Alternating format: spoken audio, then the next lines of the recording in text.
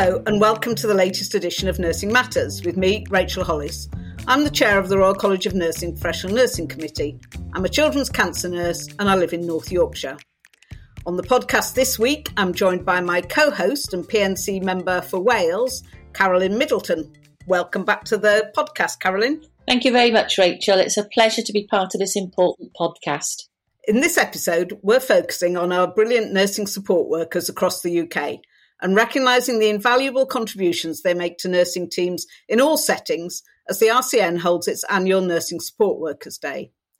We'll be talking with two special guests about the wide variety of roles that nursing support workers play, how this needs to be better recognised, and the importance of training and career development for this vital but often neglected element of the nursing workforce.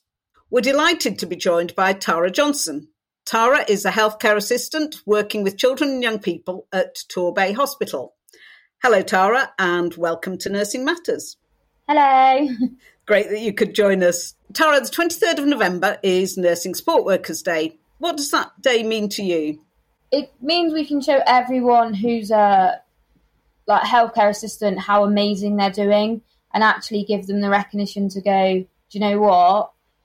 Through everything that's happened recently, especially, you are amazing. You come in and you do give the best quality of care.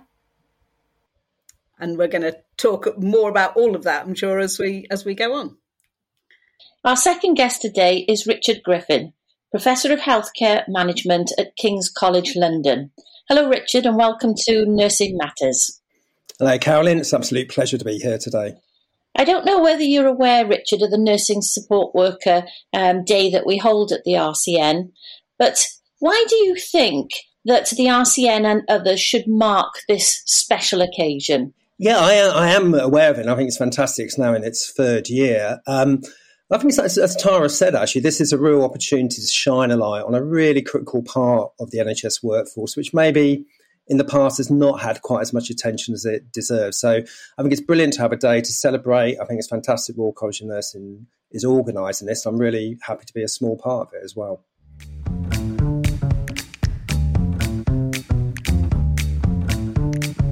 The nursing support workforce encompasses many roles with a really confusing array of titles, which include healthcare assistants, healthcare support workers, assistant practitioners, and in England, registered nursing associates. But whilst the job titles differ and there are some important distinctions between them, nursing support workers play a crucial part in the delivery of health and care services, working alongside registered nurses and as part of the wider multidisciplinary teams, which are critical to the delivery of high-quality care and excellent outcomes for patients and the public across all settings. But even though those important roles are an integral part of many nursing teams, their contributions to care can be misunderstood and not always given the recognition they deserve. So the RCN's Nursing Support Workers Day is an annual celebration in its third year, which aims to shine a light on these often hidden but essential members of the nursing workforce, people like Tara. So, Tara, can you tell me a little bit about how your career started, how you became a healthcare assistant, and what your current role involves? So I originally started working with children and young people. I've kind of been all over the place. So I've done respite care, working with children in special needs schools, one-to-one care work, had some time off with my kids. And then I really wanted to get involved in working within the hospital. So I started on the bank, going up to the children wards, and then went to A&E and kind of found my place. It was I kind of went there and with the other healthcare workers, and I really felt like I fit in, and I kind of haven't left since. So you're in emergency care in A&E? Yeah, I'm in A&E. Within A&E, I have joined our wellbeing buddy team so I can support everyone else, because we do work in a really stressful environment, and it's always nice to go, I'm here if you need me, even just to listen. And I've also do the Learning Disability Champion in the department to make sure that we do equal opportunities for everyone who comes in. So I've just got some sensory toys donated to the department, done what we call a folder with all additional communication aids for children and young people. So we've got Makaton symbols. We've got like the now and next boards. We've got pictures with each procedure for the child. And I'm a really big drive on our hospital passports to ensure that every child's individual needs are met. I love it. You can hear that, Tara, from the way that you talk about it. What's the best bit of the job for you?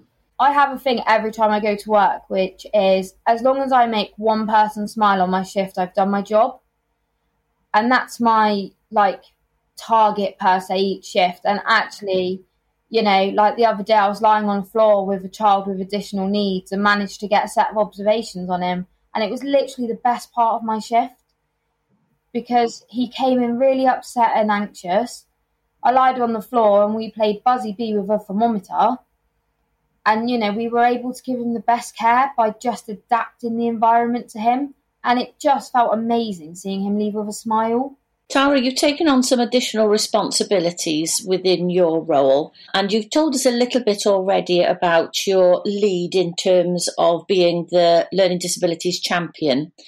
Can you tell us a little bit more about being a Learning Disabilities Champion and why it's so important to have people with that knowledge and understanding as part of the service at Torbay Hospital? So I originally spoke about it because I have family members with additional needs and I would bring them in and I'd be like, this just isn't working, like they're getting very distressed. Oh, what if they had this? Or a safe space to go and sit. Or for example, one of my family members, if you give them a fidget toy. So I then kind of thought, actually, rather than thinking about it, I'm just going to go and do it. So I spoke to my line manager and she was like, that's fine.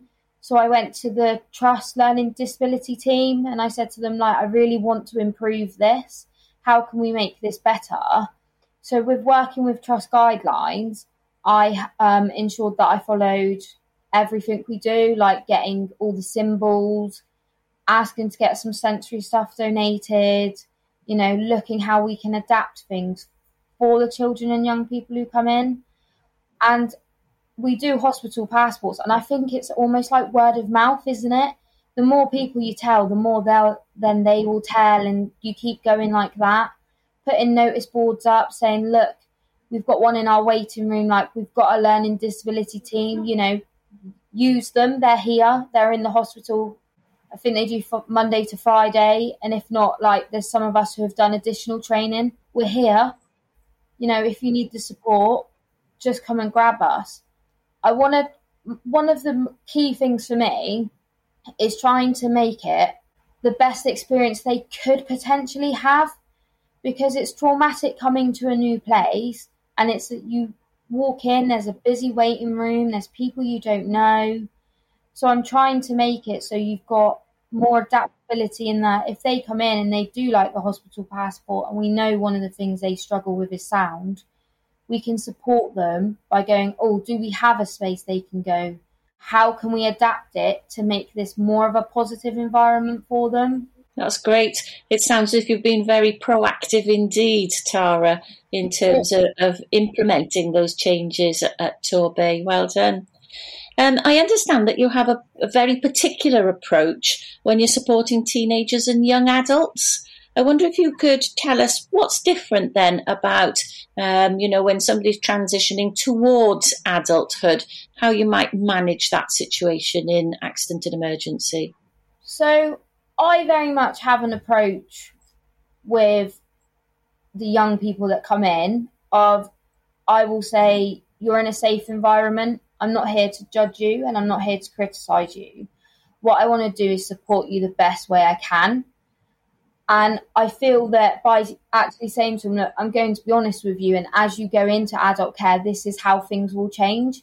And I very much am like, and this is how you will transition as you get older into adult care, and make them very much aware of how things work. I will always say to a young person, everybody makes mistakes and that's okay. Nobody is built to be perfect. So how can we help you? From what I can do, like referral based or anything like that, how can I support you to ensure that you get the best care you possibly can? I'm very honest and will say to young people, you don't get care like this. As you get into adult care, it changes, and explain to them the changes so that they're ready for when they get there.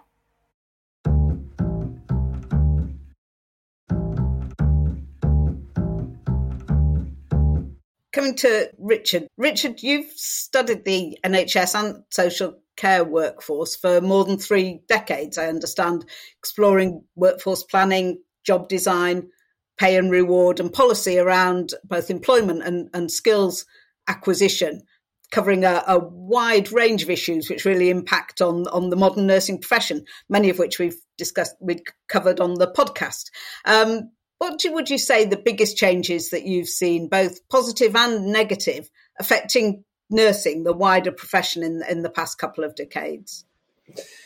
So I think, yeah, absolutely. I have been looking at this workforce for 3 decades now, and exclusively actually since 2010. And I think the biggest difference, and I think actually, the nursing support workforce day illustrates this. Actually, I think when I started all those years ago, 1991, I think it was, perhaps, the attention that support workers got, the way the roles were deployed, the way they were valued, the ways they were not always accepted, was really quite an issue. And I think there's lots of reasons for that, and maybe we can talk about that later in terms of how policy has developed towards this part of the workforce.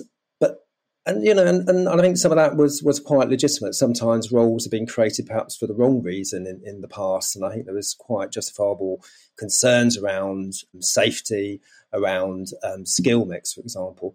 There's been a real sea change. I mean, there are issues. You talked about titles, and I think actually that's a brilliant way of getting into actually some of these issues, because there are so many titles, and it does matter, doesn't it, what we call people in the NHS, and it's not just an issue for support workers. I totally understand that. But I did a bit of work in mental health, for example, looking at nursing HCAs working in mental health services alongside the Nuffield Trust. And they found 96 different titles. And that's confusing for support workers. It's confusing for registered staff. It's confusing for service users. So that's a kind of issue that's endured. And that's there because a lot of, probably with the exception of nursing associates, a lot of the way that support workers are recruited, how they're described, their scope of practice, their banding is determined locally, which means you get that variation. You don't get the standardisation, which means you can have fantastic practice, but actually sometimes we're not always getting the best out of this workforce. More positively, though, and it has been a massive change. I think particularly over the last decade, probably post-Cavendish Review, which is nearly 10 years ago, actually, we really have seen, and I think Tara's, what you've just described, actually, in terms of the work you do, illustrates how important this workforce is, the difference it makes to service users and to registered staff. So for me, it's been the biggest change, the biggest positive change, I think, has been that appreciation, the recognition that is one team supporting patients, supporting service users, and the value of that team. And I think everyone's played a part of that, including the RCN. And other professional bodies. So we've got a way to go still, I will say. But actually, I think that's the most positive thing. The fact we're having this podcast actually is a beautiful example, isn't it, actually, of that. This is, now something that we do talk about and celebrate because of the difference it makes. Richard, earlier this year, you published a book, and the title of that book is Healthcare Support Workers, A Practical Guide for Training and Development. Why do you think this book is so needed? Thank you. I wrote the book because I think such a book doesn't exist. And I've tried to do 2 things in it. One, I've tried to look back and say, actually, how have we got to the situation that we're in? So how is it that actually, almost from before the NHS was created, some of the issues we still talk about have been there. Why is that? Why have support workers sometimes struggled to access education? Why have they sometimes struggled in terms of consistency around job design? So what's the reason for that? And then recognising the great strides that have been made over the last decade or so, how can we get the best out of this workforce? What I've tried to do is take an end-to-end approach. So it starts with how do we actually recruit people? Where's the future support workforce? Where are we going to find the future Taras to be in services and contribute in the way that she and so many of her colleagues do? So where can we look? Where some of the places we perhaps don't always look, for example, colleges, people who may experience barriers actually to employment, like people with learning disabilities and differences. So it starts there, and then it moves to people being the best they can when they're in work, and right up to those people who want to progress into pre-reg. So I've tried to be practical, but actually, the key message to this book is actually this workforce matters. And I very passionately, firstly, believe, and I've seen it myself actually in terms of my own experience of the NHS, the difference that support workers do make. But I passionately believe we won't be able to deal with the challenges that the NHS faces if we don't invest in this workforce. It's not the only answers. There's lots of things we need to do, like address pay, for example. But actually, we've got this fantastic resource in the workforce we don't always make the most of. If we can develop them, if we can invest in them, in people like Tara, then actually some of those challenges that everybody is facing in terms of demand can be addressed. So I'm hoping the book does two things. It gives some practical advice about how you deal with some of these long-standing issues. And I do draw on research, so I try to make it as evidence-based as possible, but as accessible as possible, because I didn't want this to be an academic book. I wanted it to be useful to people in the field. But also there's a message behind it as well, which is actually, now is the time to invest, because all the bits we need are there. We've just got to mobilise that. So any bit we need, I think of it like a jigsaw. The piece is there, we've just got to put it together. So that's the main reason I wrote the book. I thought the time is right. It's 10 years after Cavendish. We are seeing lots of progress. And I suppose it's part of that kind of evolution of the role that we can actually be at a point where we can hopefully now go to the next level. Richard, you referred to the Cavendish review, and it'll be 10 years. Just for some of our listeners who may not know what the Cavendish review was, and a little bit about some headline findings. I think you were a member of the review. Yes. Perhaps you could just give us a very brief sort of snapshot of what it was and what it said, I guess. Yes, of course. So following the Francis inquiry to the events that occurred at Midstaff's hospitals, the very tragic events that occurred there, the Prime Minister at the time, David Cameron, so one of the recommendations of Robert Francis was that actually support workers, healthcare assistants, there were issues they faced. He made the point actually at that time that if you went to a hospital, the security guard who might be on the door or the taxi driver who drove you to the hospital actually might have had or be required to have more qualifications than a healthcare support worker did. So he identified a number of issues, including titles, that should be addressed. And he wasn't actually the first person to do that. There was a report a little bit earlier in 2006 that did the same. What the Prime Minister at the time, David Cameron, did was appoint Camilla Cavendish, who at that point was a journalist with the Times, to undertake a dedicated review of nursing healthcare support workers in health and social care. She did very rapidly, but I think she did a fantastic job, and I was lucky enough to be one of the persons who advised her on that report. But she went out and she talked to lots of people, lots of support workers, lots of trusts, lots of care homes, lots of other organisations like the Armed Forces to see how they invested in their equivalents to support workforce. She identified a number of the issues that we've been talking about, but also came up with a number of recommendations, which the only one, unfortunately, that was mandated at the time was the care certificate, which if you're a newly employed patient-facing support worker in health and social care, you should complete within the first 3 months of your employment. But she made other recommendations, as Lord Willis did a couple of years later for nursing, around titles, around access. Carolyn was talking about access to education, how important it is. She pointed out support workers don't always have access to occupationally relevant education. They are not always clear about how they can progress their careers, whether they want to progress into pre-reg or whether they want to actually be the best they can as support workers, and also the challenges they face if they do want to progress into pre-reg. So the Cavendish Review is a really significant event. It is nearly 10 years since it was produced. I'd recommend listeners to read it. Actually, it's not a long report. It's very accessible. Sadly, it still resonates to some extent with today. And as I say, most of the recommendations weren't mandated, though good things have come from it. Tara, can I just pick up with you, thinking about some of those possible barriers or challenges, whatever you'd like to refer to them as, that Richard's been describing. So that difficulty in accessing education, blurring of boundaries around roles, titles, etc. What has been your experience? Do you recognise some of those barriers in your practice or in the people that are around you? We do recognise it. Like, I'm quite lucky in when I've gone into this job, I've had a lot of my qualifications already. So I've been quite lucky in the respect of where I've wanted to be. I'm kind of at present, whereas I've seen my colleagues, like we've got an education team. So them going through the education team, you know, a lot of them having to redo certain things to be able to progress. I think the other thing is it's a human factor of home life, and then making sure you have a happy home work-life balance and not spending all your home life then studying to then progress in your career. So I've seen like some struggles from others. I think,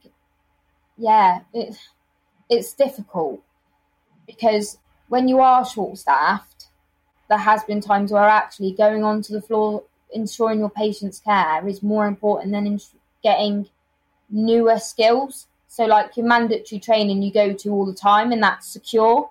Whereas additional bits, there are times where actually you could be pulled because patient care is more important. It's a real difficult balance, isn't it? To particularly, as you say, at times when, you know, we can see shortages in the workforce, to make sure that we are giving people the time and the space for development and providing the critical care that our patients need. And I think that's a challenge that's shared by registered nurses, nursing support workers, and certainly all members of of allied health professionals, all those working in hospitals, really. Don't know, Richard, the sort of current pressures that particularly thinking about the NHS with the current pressures and some of the changes that you've identified as needing to be made. I think it's a very difficult environment in which to make them, but equally a critical environment in which to make them.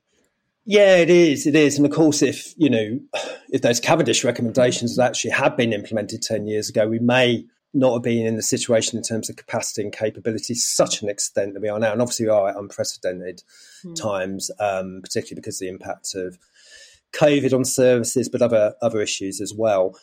And yes, the pressures of day to day are real and do need to be addressed. In saying that, clearly investing in staff's skills, investing in their knowledge does make a difference. It does improve things for everybody. So I think, there's a real issue around CPD funding. There's apprenticeships, which are fantastic, and for nursing HCAs, particularly nursing support workers, some great apprenticeships at all levels available to them. But we don't have CPD funding for support workers, and that seems to me to be a real problem. I don't understand why we don't have that for them, because actually it's not always about going on an 18 months course and doing formal education. There's lots of other ways we can learn, which can be worked around some of those workplace pressures. So I think there's good things happening. I do see work around cancer services and for nursing support workers, for example, where there's going to be more e-learning developed nationally, which is free and accessible and can be fitted around people's pressures. But absolutely recognise the challenge that the service is in. But actually, if we don't invest in staff,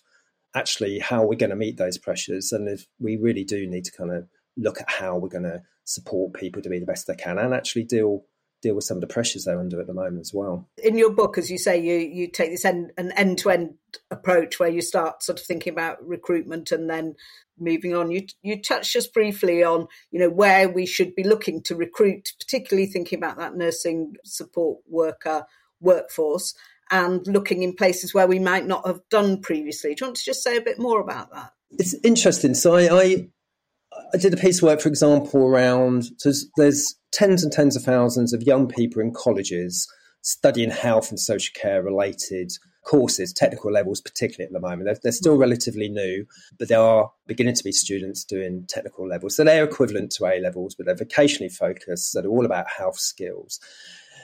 And what I found, I did a little bit of research around the extent to which those students engage with and go on to actually work in health or social care. And it's less than a quarter. So it's a real kind of disconnect. And I think there's something about the NHS not necessarily looking at places like colleges, at other groups as well, though. So, for example, people who may be long-term unemployed, they may have autism. I've done lots of work in Northwest London, bringing in individuals, young people with special education needs and disabilities through supported internships, for example. And it's really good news. It's not just good news for those young people who might face, long-term unemployment with real kind of health impacts actually on them. But actually, it's good news for the NHS. What you get are fantastic employees who are very loyal and do a really great job. So there are groups I think the NHS hasn't traditionally looked to, career changes, adult career changes, people who maybe want to move into a different career. If you're in teaching, or if you want to move into teaching, you may be working anywhere actually, but you think, I might want to do something different. Teaching is something I might be interested in. There are courses, there are programs, there are ways to move, there are ways in which the skills you've acquired in whatever role you were doing previously can be taken into account to help you move into teaching. If you suddenly decide you want to be a nursing support worker or a nurse, it's really difficult, I think, for people outside the NHS to really try to work out the routes in. They don't know about apprenticeships. They don't know about lots of different routes. So I think there's a real opportunity. We do need to think about where the future workforce is going to come from. I think there's great value in recruiting locally because workforces that reflect their local populations have better health outcomes. They also tend to be more diverse as well. So there's those advantages. And actually, local people understand some of the pressures, don't they? I work and live in London. There are real pressures in London around costs, for example, housing costs or transport. So if you're recruiting people locally, they understand that and they're more likely to stay. So I think the NHS generally, I don't think just for support workers, actually, I think we need to look at some of those places we've not looked at before. And I think there are potentially huge benefits if we do so. And things like colleges or institutions, really, the NHS should be working much more closely with. It's beginning to happen, but I think there's still more that could be done. And I guess that's that kind of concept around the NHS as being really an anchor institution in terms of how, both for employment, but also for education and training. I think that's absolutely right. I think the NHS has often seen itself as the place you go if you're ill, rather than actually, also, as you say, not only one of, quite often the biggest employer locally, but actually also the biggest commissioner of education and training. That anchor role, the place the NHS plays in its local community is so important. Of course, this does feed through into health inequalities, population health as well. So there's a service benefit in thinking about some of those groups that maybe are excluded from employment, for example, and helping them into work. So absolutely right. I think that focus on the anchor role, which is relatively recent and new to the NHS, but not to other organisations, is really, really welcome. Richard, the focus of your book was very much on the NHS, and we've talked quite a bit over the last few questions about the NHS. But of course, there are nursing support workers in the independent sector and working across social care. Do you think, we were talking earlier about some of those barriers, such as difficulties accessing education, the role design, very much sort of local quality checks rather than there being sort of systems across the UK to ensure that the standards are maintained. Do you think that outside of the NHS, the same kind of barriers are experienced? Certainly in terms of social care, I think we know these, if anything, is actually the situation is worse because we know the funding pressures that social care are under. We know career structures can be a lot flatter in social care than they are in the NHS. And we certainly know things like pay can be a lot lower as well. So access, I think, the challenges if you're a care home in terms of releasing staff is even greater than it can be in the NHS. So going back to Cavendish, she was very clear, and I think the situation is the same, that we do need to think very particularly about social care and how we can support nursing HCAs and others in social care to access education, to think about the roles and responsibilities they can undertake safely and effectively, think how they can develop their careers within social care so they don't have to leave to develop their careers or move into management roles that they might be less interested in than carrying on a kind of frontline staff. And I've been involved for many years in NHS workforce. I've been talking about integration through all that period. I hope the developments in England of ICBs and initiatives in the countries as well around integrating health and social care will give an opportunity to look at some of these issues. I think there are issues in primary care as well, actually, which obviously GPs don't have to follow Agenda for Change, for example. We know some of those problems that we've talked about can be actually worse in general practice. And we know the pressures on primary care. So it's another area where it makes massive sense to invest in this workforce, but that isn't always the case. I think the independent sector, for mine, I have limited experience of working and looking at the independent sector, but my feel is actually it's better in the independent sector. They're more recognised career structures. There's greater recognition of some of the issues that perhaps the NHS needs to do more about in terms of work-life balance that Tara was talking about earlier, but also investing in their staff to ensure they do have the occupationally relevant knowledge to do the best they can and work at the top of their scope of practice. So I think it's a bit of a mixed picture, but we do know there are real issues with social care, don't we? And there's no escaping that, and that's part of a bigger structural problem we have with social care, which does need to be addressed. I think it does have to be addressed, because if we don't, and we do start bringing integration further forward, then there's a real risk, isn't there, that people say, oh, actually, why continue to work for the minimum wage in social care when I can work in the NHS for a higher wage? And I've actually seen that myself when we try to bring services together. It's very understandable. So we do need to address. One thing the book says is you can't do any of this in isolation. We need to look at this as a whole. I call it a meta problem, which is kind of a fancy name, just means it's a lot of problems. So we can do lots of great stuff by looking at individual things like apprenticeships, and the NHS can transfer its apprenticeship levy to social care. And that does happen. That's great. And that will help social care train their staff. But that in and of itself won't solve the problem. We can standardise titles, and we really should try to do that. Well, that's harder said than done, actually, when you try to get consensus on what we should call people. But that alone won't solve it. So we do need to look at all of this, including how we treat people in the NHS and how we pay them as well.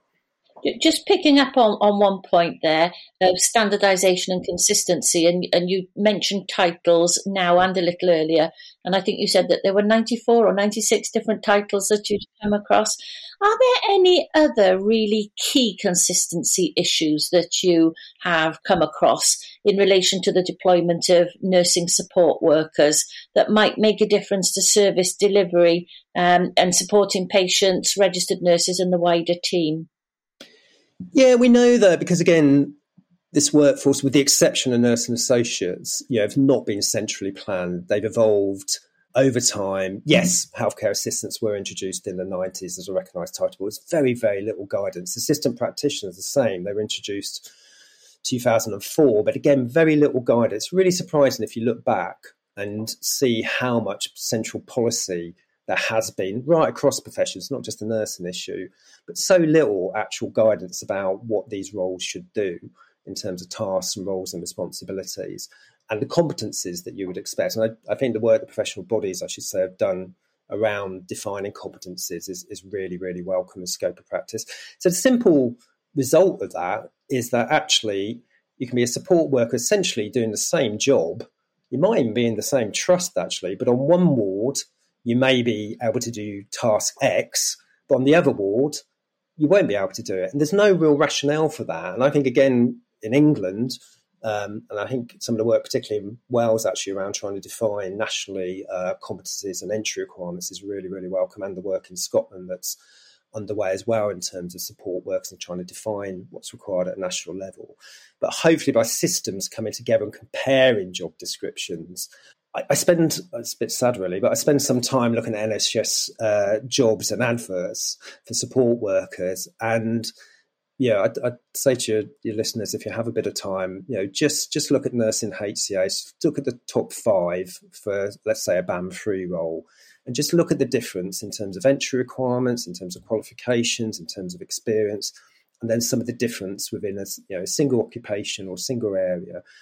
And that's not good news for anybody. It means support workers, and this finding keeps coming up in research, can be very frustrated because they know they can do more if they were allowed to do more and supported to do more and trained to do more.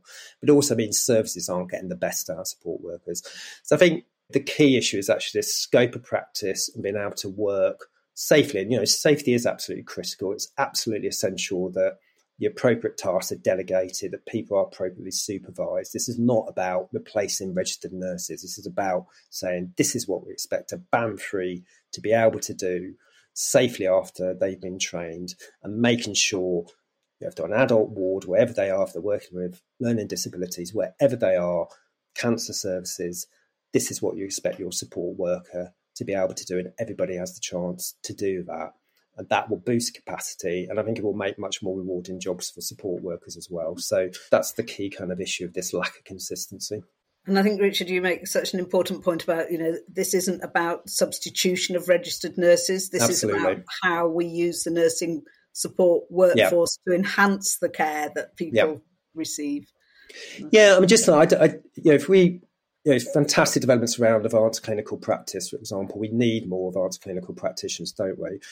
But we need to free up the time of registered staff. We need to make sure they're supported as well. And as part of that one team, if we can get the best out of those support workers, that should be good news for everybody. It's definitely not about replacing any time of a registered member.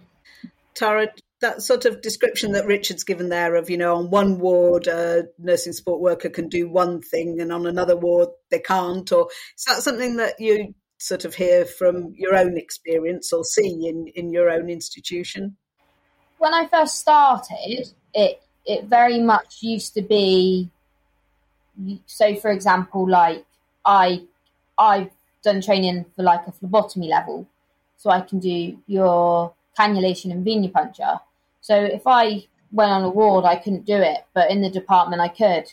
So we then started asking the questions, like actually we went to our education team and went, actually, like through the trust, I can do it here, so can I do it there? And so I've been in the trust 4 years, so that's when I first got in like that trust. Now I can use my skills wherever I go. And actually I make it, I suppose I'm very vocal in the fact I'll say, just so you're aware, I do have these additional skills that I can support you with. So I make the nurses aware that actually I do cannulation and venipuncture. I can do ECGs, like aseptic wound care. I make them aware I can do all this sort of stuff because actually it's a massive support for them. And equally as much as the patient, they get their care a bit quicker if you've got that additional person who have those skills. It's really how we make the most of the skills that people have, and do that, as Richard I think has said, it in a safe and an appropriate way.